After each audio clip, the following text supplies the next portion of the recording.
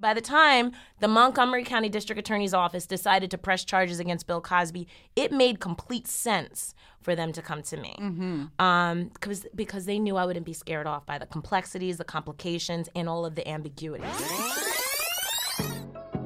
Hello, everyone. Thank you for tuning in to another episode of the Drive Like a Mother podcast. I am your host, Ivy Harris. In the studio with us, we have one of the greatest karaoke queens I know. In addition, she is a 2016 Philadelphia Business Journal 40 Under 40 recipient, former assistant district attorney for Montgomery County, Pennsylvania, and such a great mom. She grew up in Willingboro, New Jersey with her mother, father, sister, and brother. She attended Lafayette College, majored in neuroscience, and she was going to attend medical school until she had a come to Jesus conversation with her sister, which we'll talk about that later. After getting some experience as a financial analyst at Bloomsburg, she went to Temple Law and became a lawyer specializing in sex crimes. She's one of the leading forces behind the Me Too movement, a wife, mother of 2 sons, and has drive like a mother. Please welcome Kristen Gibbons-Fedden to the Drive Like a Mother podcast, y'all. Yay, Kristen! Thank you. Kristen, Chrissy, you have been hustling. All right, so talk to me. What's the latest with Nikki and Ethan? How are they doing? They're doing great. Ethan just turned 6 a week ago. We went to Candytopia. Candytopia. That's here in Philadelphia right now. It's one of those exhibits where they go through and they go through and get candy and they do all of these fun pictures, and it's kind of like one of those reality places that you go to and you take these fun pictures and it looks like they're falling through. Right. Kind of like a Willy Wonka type of deal. It's so fun. So that's great. Happy birthday. Yay. And the boys just got new stripes in their Brazilian Jiu-Jitsu. Nice. So Mom is super proud. Yeah, Nikki's doing really good in that. He's a pro. I know, my little skinny string bean of a son. He's so cute. He is a beast on the mat. He is. Don't get him twisted. Let me tell you. He is not joking. All right, so with all the success that you've been having, is Big Nick your manager? What do they call a husband manager? You know how they have the mom managers? Yeah. What do they call the husband manager? Hamager? Hamager. Is he your hamburger? No. Is he your hamager? He is. He is my hamager, and he is the love of my life. He holds it down. He really does, man. He does just such a great job. Yeah. He's in it with you. He wants you to be bigger than life, Yes, and I'm as sure he like, just threw me that surprise party you yes, were at. Yes, that's right. I was completely surprised. He was like, bring all the champagne you can bring. Everybody. Let's make it rain champagne. Right. And, of course, you made it rain with the Moet. Oh, my gosh. Thank you. I love you. Listen, only the best. You are one of the smartest people I know, and you've accomplished so much at such a young age. How do you think having a speech pathologist and a doctor as parents, rest in peace to your dad, influenced you as a student and a professional? I think that they set the bar really high for me. And I do the same for the boys, but they set the bar high. They taught me the importance of education. They made me love my race, my gender, myself, my inner being.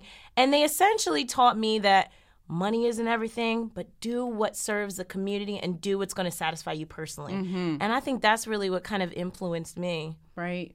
That's great. And how do you do that for the boys? I would imagine that it's kind of similar to your profession and what you do now. How do you do that? How do you impart that wisdom on the boys? Yeah, me. I'm a little on the strict end, but I like to have a lot of fun. Yes. Especially with boys, it's true. So I do. I set the bar high for them. I'm very low tolerance on, the riffraff. And I think that it's really made them into respectable young little boys. I agree. Being a prosecutor, you have to do the heavy lifting of research, interviews, writing, and winning in the courtroom. And many of your cases deal with sex crimes and violent acts. These cannot be easy to deal with, especially on an emotional level. Yeah. What are some of your outlets? Personally, I love running with my girls. Yes. You're one of my partners, girl. We've ran races together. Yes. I love doing that. It keeps you accountable. It really and it does blow off the steam. Yeah. But you are more of a runner and an athlete than I am. No, I wouldn't say that. But I do like to jump on my Peloton. Oh, nice. Did you get one of those? Girl. I know. Peloton, I mean, if you guys want to sponsor, I mean, I'm Yeah, here. man. You know what I'm saying? I mean, if you want to. Please do. Jump on the Peloton when I can't get inside. And wine. Yes. Wine, yes. girl. That's right. That's right. Well, you know. But I think you make a good point, though, because the most important thing is as I'm doing the heavy lifting in the courtroom, I do keep my focus on my clients and specifically my victims. And I think that's the most important thing. Yes. Because even when the work becomes unbearable, you know, if you focus on your victims who are really going through something really horrible, who are extremely vulnerable, and then I look to God to kind of help me with that burden, it makes it all worth it. That's amazing. And I would imagine that it makes you compartmentalize what you're doing, Absolutely. right? To be able to deal with something so heavy. I think that compartmentalizing is probably one of your strong suits because you zone in, like you focus hard, like you go hard in the paint. Yes. Yeah. And I would have to imagine also that you take it as a personal offense that these people have wronged someone. That's right. And have tried to take something away. Right. Yeah. 100%. And a lot of times these people are in positions of power. So not only have they wronged someone, but they abused their power. Mm-hmm. So absolutely. So people who are familiar with your name and your work would say that your most important case as you rose to fame was taking down Bill Cosby. Would you agree with that? You know, I think that before I answer that, let me give you just a real brief journey. Yes. About, just my journey as a litigator. Please, yes. Let them know. I'm going to let them know all that work you put in before this case. Right. So when I was in law school, I was on one of the most competitive trial teams in the country at Temple Law. I traveled the country with that team. My team defeated Georgetown in the finals. At a prestigious competition. I was mentored by the guru of evidence, Eddie Obam, God rest his soul. He literally wrote the book on evidence in Pennsylvania. Wow. And when I finally got the opportunity to test out my skills in the courtroom on behalf of victims, specifically Philly and Montgomery County, when I was an intern at Philly and a prosecutor at Montgomery County, all in Pennsylvania, I took cases to trial where I believed my victim, where most other prosecutors would not. And that was a reputation that I had, and everyone could attest to that. And prior to that point, I was recognized. Prior to Bill Cosby case, I was recognized by victim agencies, and as you pointed out, by Philadelphia Business Journal as well. That was all before the arrest of Bill Cosby. So by the time the Montgomery County District Attorney's Office decided to press charges against Bill Cosby, it made complete sense for them to come to me, because they knew I wouldn't be scared off by the complexities, the complications, and all of the ambiguities. And that if I chose to recommend not to go forward, that it would be 100% because I knew that we would not be able to prove this case beyond a reasonable doubt, Right. So I spent the years getting prepped for an occasion like this, Right. And as you know, you and Q have been so successful. But talent and skill is really only one part of the equation, So when I had that moment where God put me in the position to deliver or not to deliver, and I'm making the closing argument in that second Bill Cosby case, God gave me the strength to deliver. Yeah, when I was making those recommendations, God gave me the strength to deliver. You delivered. You delivered. They said you stared him down. You went walking over to him, and everybody was like, "What is she doing?" You stared him down. Right. And the official answers, that's all the work. But you know me, girl. When I get angry, that's right. I see red, and I stare you down. That's right. and to talk more about that. What has been your response to people who are upset about the prosecution of Cliff Huxtable? So you want the public answer or the private one, or both? The one that you want to put on the podcast, Apple Podcast. You're my girl, so I'm going to tell the truth. Okay. You know me? Yes. I know your parents, too. Right. I know how they were also. That's right. I go to a Black Baptist church. Yes. That was 5 minutes away from Cosby's Cheltenham house yes. where he assaulted Andrea Constand. I went to Temple Law, an institution that literally is synonymous with Bill Cosby.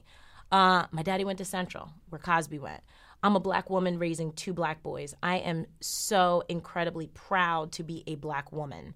But when I see pain, and I know the pain that people feel with this prosecution, Bill Cosby was a Black legend, And the narrative that his people put out, that he was a black legend targeted by a white woman, I understand it.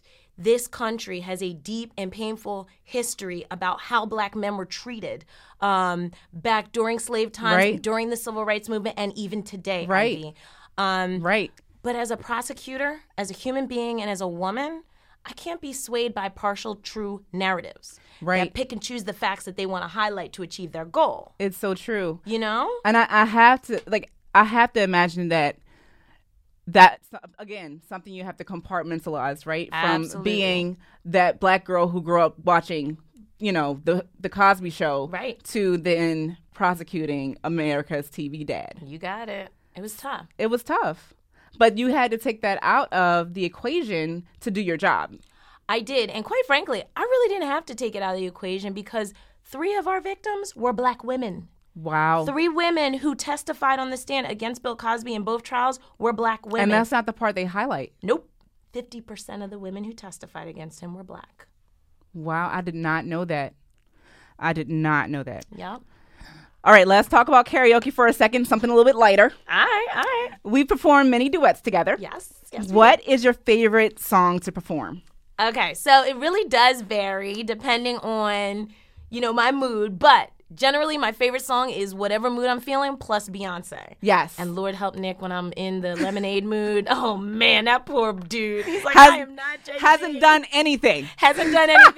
But I'm ready to bust some windows, Right. Something. We're ready. Yeah, right. we are ready. Bat swinging. That's right.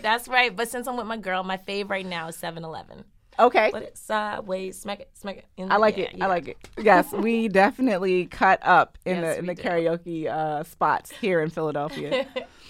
And why is karaoke so satisfying for you? Because I get to be Beyonce right? for that moment of time. It takes you into for me, it takes me into that alter ego space, yes, right? Absolutely. Like you can literally just be who you want to be and really rap or sing your butt off and have such a good time. And that's what we do. We get a couple drinks. That's right. We rap, we sing. Yes. We do all the rap songs too. We don't care who's there. We don't. They're